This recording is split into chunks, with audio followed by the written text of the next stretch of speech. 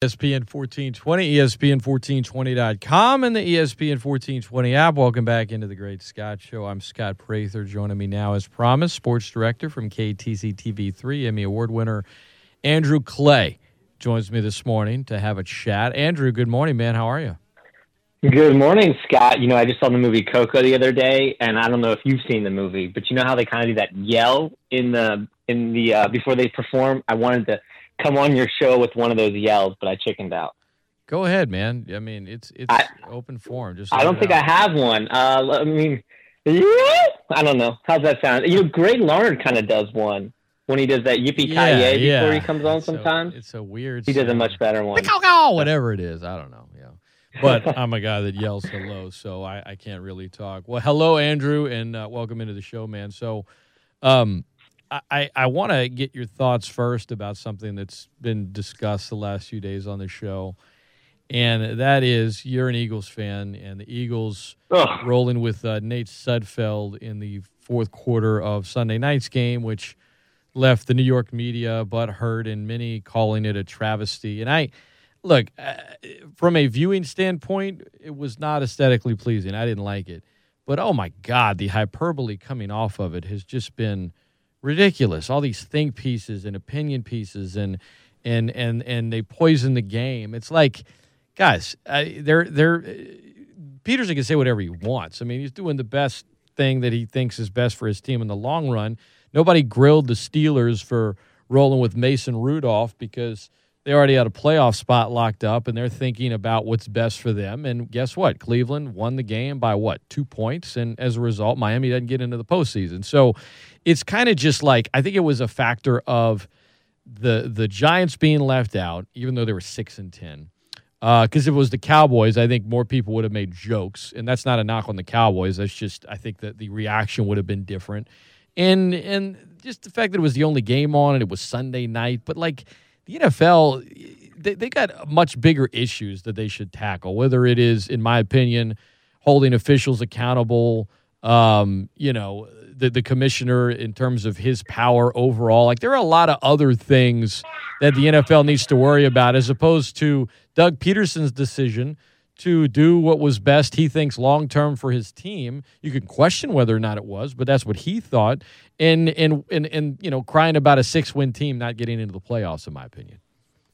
Yeah, I mean, the Giants just need to stop. Just close your mouth and just stop, because you're a 6-win team. You lost to the Eagles during the season. You want to get into the playoffs, win more than 6 games. How about you? Seriously.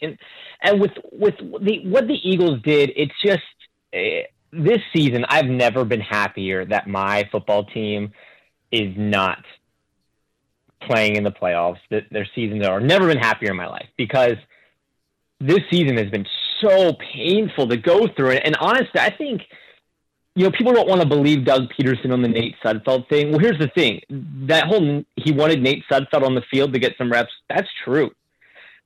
I get that people are upset, but they knew that midweek that Nate Sudfeld was probably going to see some reps. They've had Sudfeld on this roster for a long time, and they believed that he was a high-end backup. They really believed he was a high-end backup, and I think it was last season he broke his wrist or something like that, and that's why they brought in McCown. But Sudfeld hadn't really seen any live game reps throughout his entire career. And they legitimately want to know what they have in this backup. But I think some of it too is I really don't think Doug Peterson believes in Jalen Hurts.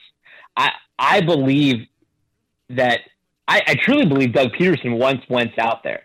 I think there's, this whole idea that Peterson and Wentz's relationship is beyond repair. I think, look, this is pure speculation, and this is obviously taking, so many reports I've read and trying to piecemeal together something that makes sense to me. I think the Wentz-Peterson issue is I think Wentz was being lied to about his status as the quarterback, about what was happening when they brought Jalen Hurts in, and I think Wentz feels lied to, and he doesn't trust the Eagles at this point. I don't know if Peterson wants Hurts out there. It took so long for Peterson to take Wentz out when we knew Wentz was struggling so much for so many weeks, and yet they refused to put Jalen Hurts in. And when they did put Hurts in, yeah, he had a really splashy first half, of that first game against the Saints, right? He had a really splashy first half. If we're being honest, Jalen Hurts hasn't been a great quarterback since.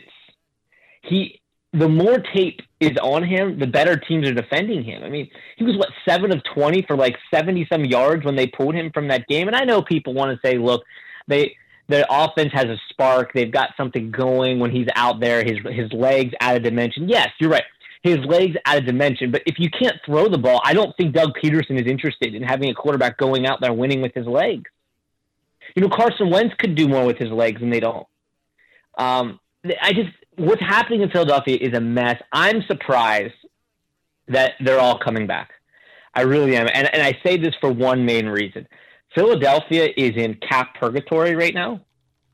They have a quarterback that is clearly unhappy, making $39 million. You've got a rookie quarterback that some people think highly of, some I don't think as highly of. You have a head coach that may be losing the locker room right now. You've got players taking sides with Hurts, players taking sides with Wentz. Like, it feels like a mess. And when you look at it and say, can we be better next year? I don't know if the team can be a lot better next year. They're not going to be able to bring in pieces. Their cap situation's a nightmare. So why not just wipe the slate clean and restart and rebuild and start over again? And I think that's what Philadelphia should do. I think at best you're looking at a 500 team next year, unless somehow they can come out and look like the Eagles we expected them to come out and look like this year. But assuming that doesn't happen, assuming that they're not magically the team we thought they were going to be, I just don't know how this team gets much better, particularly without tearing down and rebuilding. But power to them. They're going to trudge on. I'm just glad the season's over. I'm glad the Eagles can't hurt me anymore this year. Well, the Saints can still hurt their fans, and if they don't win the Super Bowl, it's going to hurt. Feels like it's the last. Sure, my emotions aren't tied there. Yeah, no, just look at the positive. You don't have to deal with that anxiety. Of course, you don't have exactly. You don't have the upside of potential euphoria, though.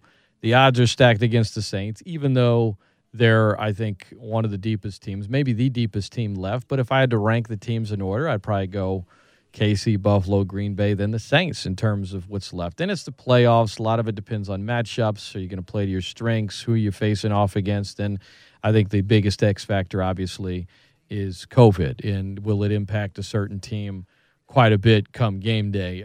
With all that being said, though, Andrew, where are you at? I mean, if you were going to put a percentage odds on the Saints, or I won't ask you to do that, where would you rank the Saints in terms of, okay, of all the teams left in the playoffs, I would rank this team third, fourth, fifth in terms of winning the Super Bowl. Where would you put the Saints among the 14 teams that are left? Well, I liked your rankings. If I was ranking teams top to bottom, I liked your rankings right there. I do agree. I mean, Kansas City, I think, is a slam dunk choice. If I had to choose a team to win the Super Bowl, it's Kansas City. I mean, I don't know if there's another team that feels better suited. I like Buffalo. I like Green Bay, and I like the Saints. But I do think, man, this is such a tough conversation because the Saints, when they look good, they look unbeatable. It's when they don't look good that you fear for what they can do. I'm not a believer in that the Saints can make this late run. I've said this for the last couple of years. Drew Brees' numbers as seasons go on, they regress. Part of that is clearly the age, that he's just unable to have the same pop that he had. Now, last year we said, look, he missed 5 weeks with the hand injury, and I thought he would play better in the postseason, but we really didn't get to see that. The Minnesota Vikings came out and punched him in the face, and Brees didn't get a chance to see if he could go deeper into the playoffs. And one could make the same argument this year with the rib injuries. He had time off. Is he fresher at the end? I just really don't know what to think about what they're going to do. The defense has played really, really well here at the end of the season.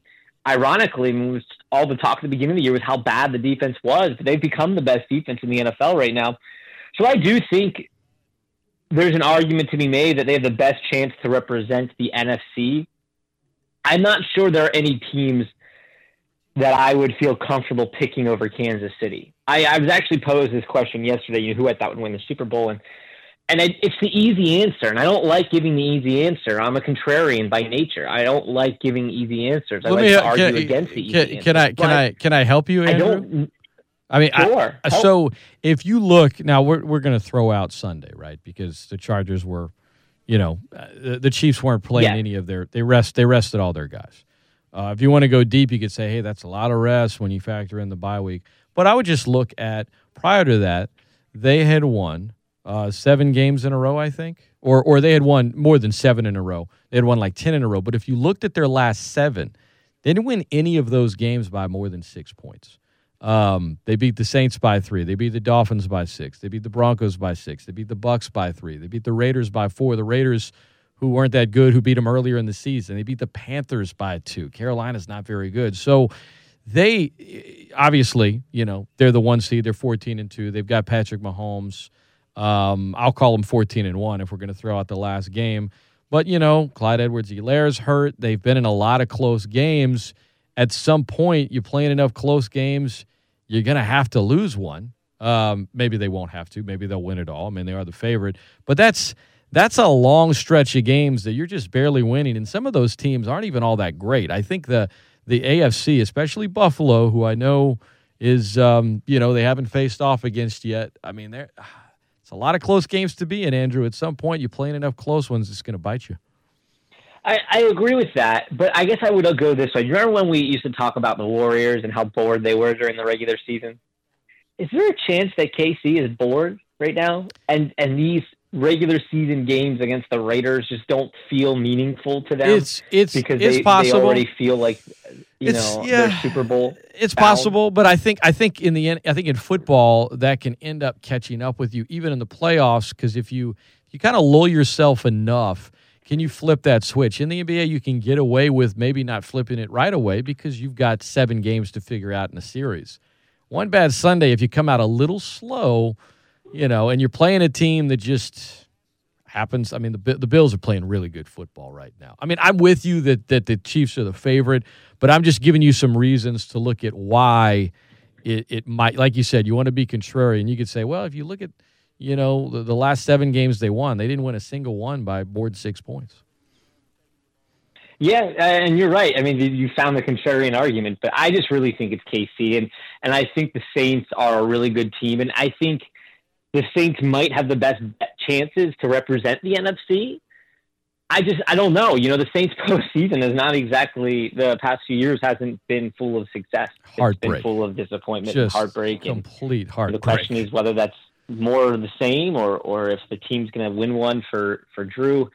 I really just don't know. It's been such a weird year. Anything can happen. And, even if all your running backs are out, you still might go to a running back that runs for 100 yards and you still may end up pounding a team by like 20. So this is a year, man. This is the year for anything can happen. And maybe Buffalo Bills win the Super Bowl. And that feels maybe a Josh Allen Buffalo Bills team can win a Super Bowl, and I think 2 or 3 years ago we would have had our jaws on the floor if someone would have told us that. Amen. Josh Allen has just gotten better and better. The Bills are legit. They haven't won a playoff game in 25 years. Cleveland hasn't been to the playoffs in 18 years, and the last time they lost to what I call their big brother, the Pittsburgh Steelers, who they face this week. You've got triple headers on both sides. Who is a team that you think could surprise some folks in the postseason? Maybe not win it all, but just surprise some folks. You know what? No one's seeing them maybe make a run to the conference championship game, but Andrew says look out for them.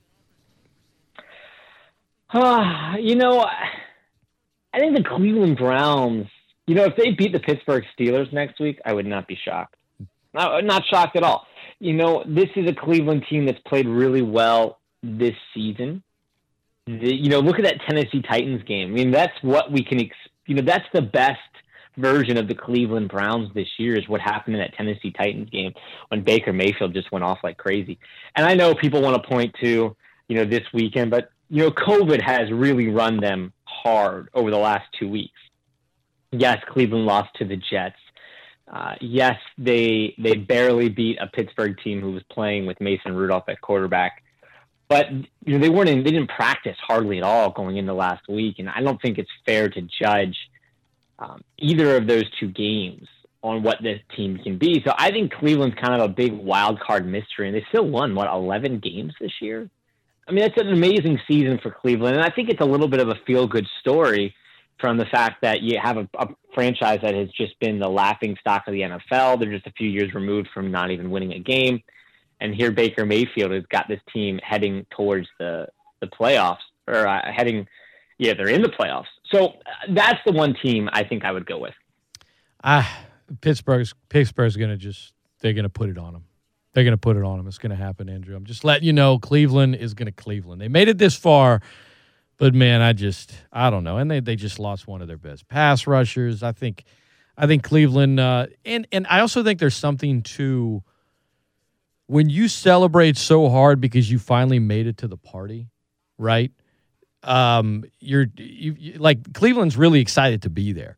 Pittsburgh's not excited to be there, right? They're there for a reason, right? Pittsburgh wants to leave with the party with what they went to accomplish, and I think that build up for Cleveland and just the fan base going bananas. I think it's going to catch up with them Sunday, man. But we will see. We will see. The Rams are interesting to me because if Goff plays, that D line they have is they're good enough to just wreak havoc. And if you have a D line that can wreak havoc and slow down another quarterback or a run game, and that's something that I think your top three teams in the NFC, they've all done well this year, right? Saints ranked 6th in rushing in the NFL, Packers 8th. I think the Seahawks are at 11th. Tampa Bay's way at the bottom. But I think the Rams, now look, if Goff can't play and, you've got this former CFL guy starting in a playoff game against Seattle. I mean, they're familiar with Seattle, but it's not like Goff is an all-pro or anything, but there's just a big drop-off between him and the next guy.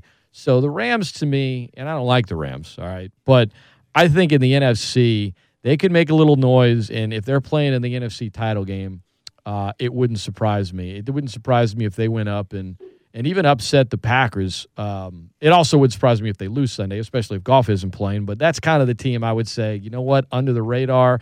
And ironically, I'm surprised neither of us, maybe I should have just done it, is Baltimore's the most slept-on team right now, Andrew, right? Nah. Yeah, I don't believe in Baltimore. I'm just going to throw that out there. I've seen them play enough games this year to be so unimpressed by that offense. Lamar Jackson is not having the MVP season he had a year ago. He's just that offense just doesn't click. Lamar has been fairly inaccurate. It just hasn't been. That offense just isn't clicking for me. I don't believe in Baltimore for 1 second. Not for one. But ironically, you were taking the Rams as a sleeper team. If I was picking an NFC sleeper team, it's actually the Seahawks. And I will say this.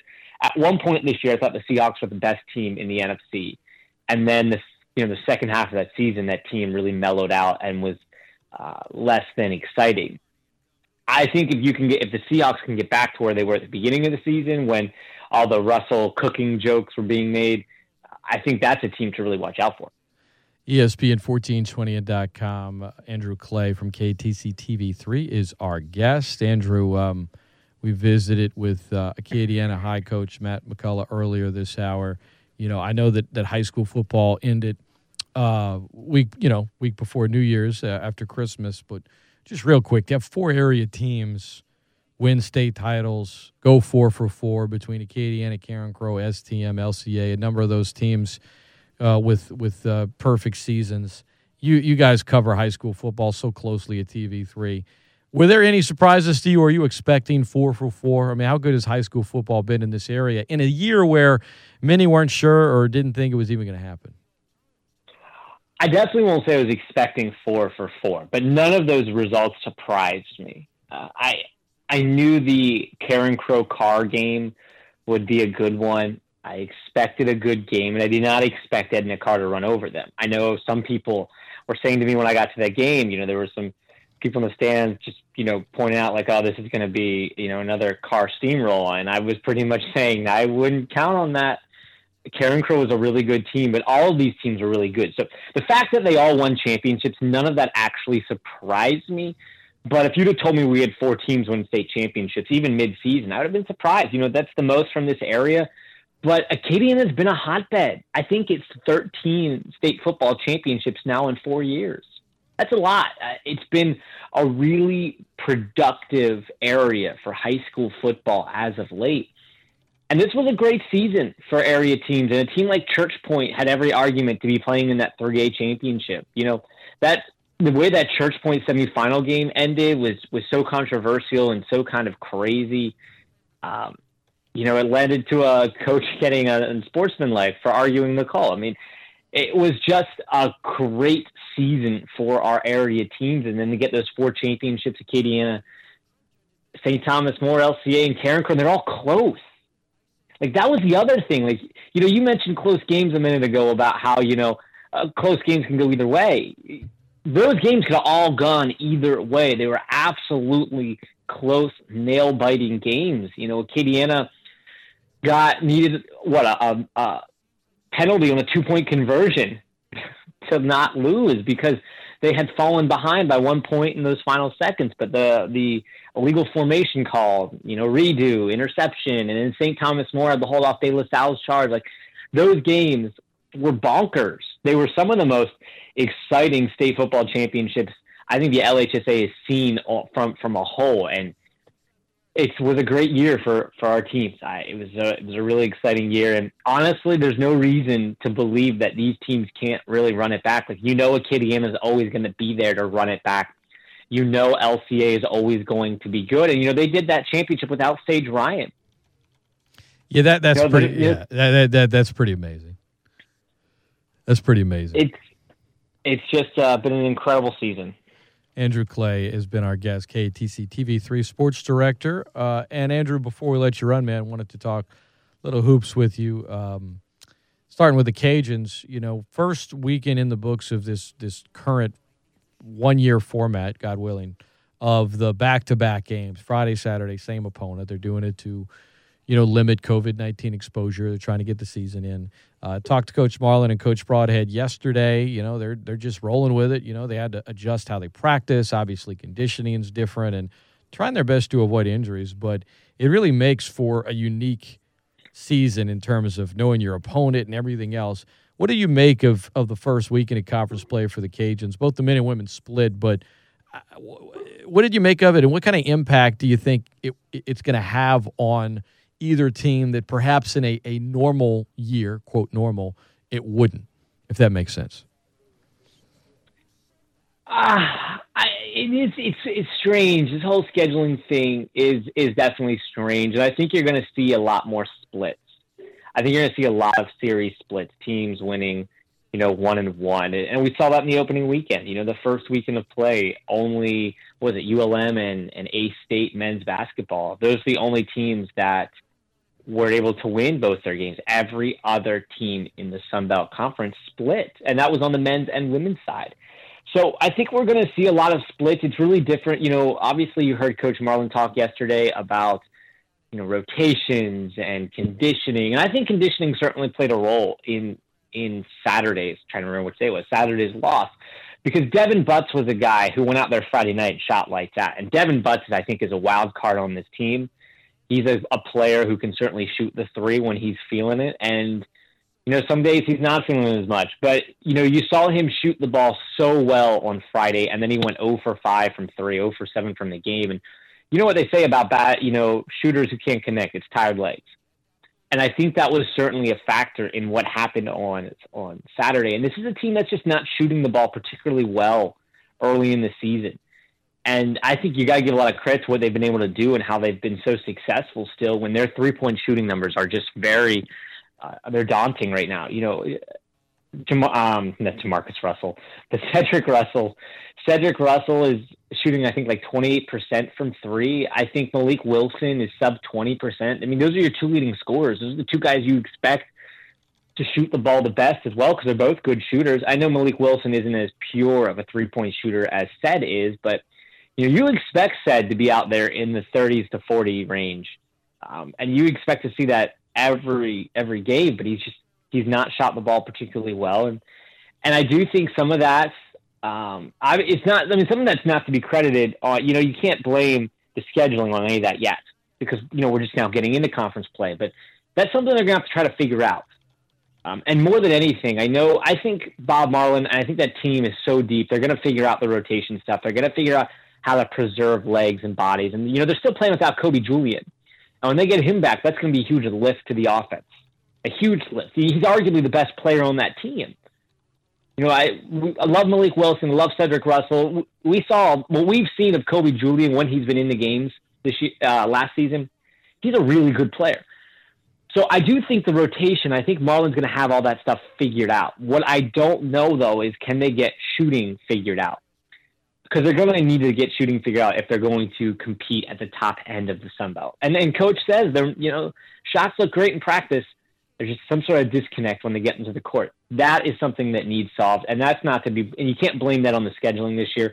Although you might be once we get into the meat of conference play. But so far, the way they've struggled shooting the ball, that's all on shooters. That's not on scheduling right now. Good stuff, Andrew Clay, ESPN 1420. I know Gary Broadhead's squad on the road again this week, but how they bounced back last Saturday and winning the way they did was impressive. They should get Ty Duce back this week, as he said. And those games at Little Rock, I mean, they've kind of, most years, a lot of years, been the standard in the Sun Belt. A lot of history there.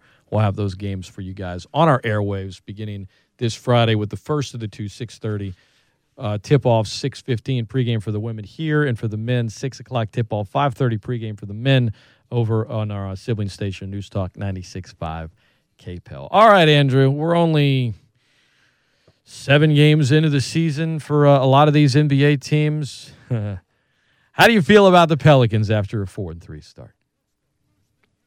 Well, a lot of good, a lot of bad. Zion's been great. Zion has been absolutely magnificent. There's nothing bad to say to me about what Zion Williamson has done. Look at the other night. I love it. I mean, one of my favorite plays I've ever seen basketball. The other night when he had that in the Pacers game, when he had that block, saved the ball from going out of bounds, started the fast break, and then finished it with an alley-oop. I mean, that was a perfect Zion Williamson play. And, in hockey, if, they give you, the last 2 touches get assists, Zion could have gotten an assist on that play. I love Zion, but I actually don't agree with you. I think there's a lot. I don't think he's been magnificent this year. I think he's had his moments, but his field goal percentage around the rim is a bit lower than it was last season when he came in. I mean, we heard so much about his conditioning, and he only played 32 minutes in regulation against Indiana, and he's starting overtime on the bench instead of on the floor because Stan Van felt like Adams gave him the better chance. I think there's still, I don't know. Look, the future obviously is tied to him and Ingram, and I love Zion, but I don't think that he has been magnificent through the first 7 games. I'm seeing a lot of growing pains, in my opinion. Well, I think you're also grading Zion based on what he did last year. And I don't think that's fair because some of the stuff we saw Zion do last year just seemed like rookies aren't supposed to be playing like that.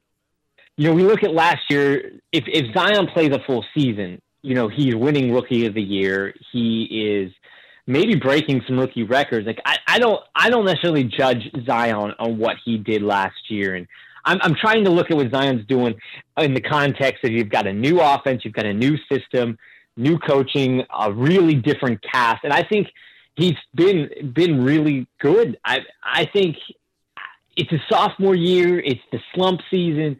I'm giving Zion a solid B+, A- here. I don't give much higher grades than that. You can ask Seth Lewis about that later. But, Adams has been great. He has been absolutely great. He has been such a surprise, though, don't you think? Like, you knew he was going to be good, but I don't know if we knew he was going to necessarily play at this high level. Yeah, he's impacting the game. I mean, he's probably been their second best player this season through 7 games. Now, I don't think he's the second best player on the team. I think it's probably Zion. But so far through 7 games, it's been Steven Adams. I think B.I. has clearly been the best, and I think he's shown off a lot more, a wider range, right, a repertoire of whether it be facilitating, his passing ability, which we're seeing a lot more of this year. So it's a growth thing, new staff, work in progress. But man, that loss Monday night was so damn frustrating. We'll see what we'll see what they can do tonight as they're back in action this evening against OKC, and then they'll play Charlotte Friday. I'll actually get to see the game. I'll be there and in person and have my mask on and socially distanced and see what it's like to take in an NBA game where the majority of the stands are empty. Ought to be weird. Hopefully it's a win. Andrew Clay has been our guest. Check out what he, Seth, the crew are doing over at KTC TV3 at Andrew Clay TV on Twitter. That's the handle. Andrew, always appreciate the time, man. Thanks for it, and look forward to talking to you again soon, all right? Appreciate it, Scott. Thank you.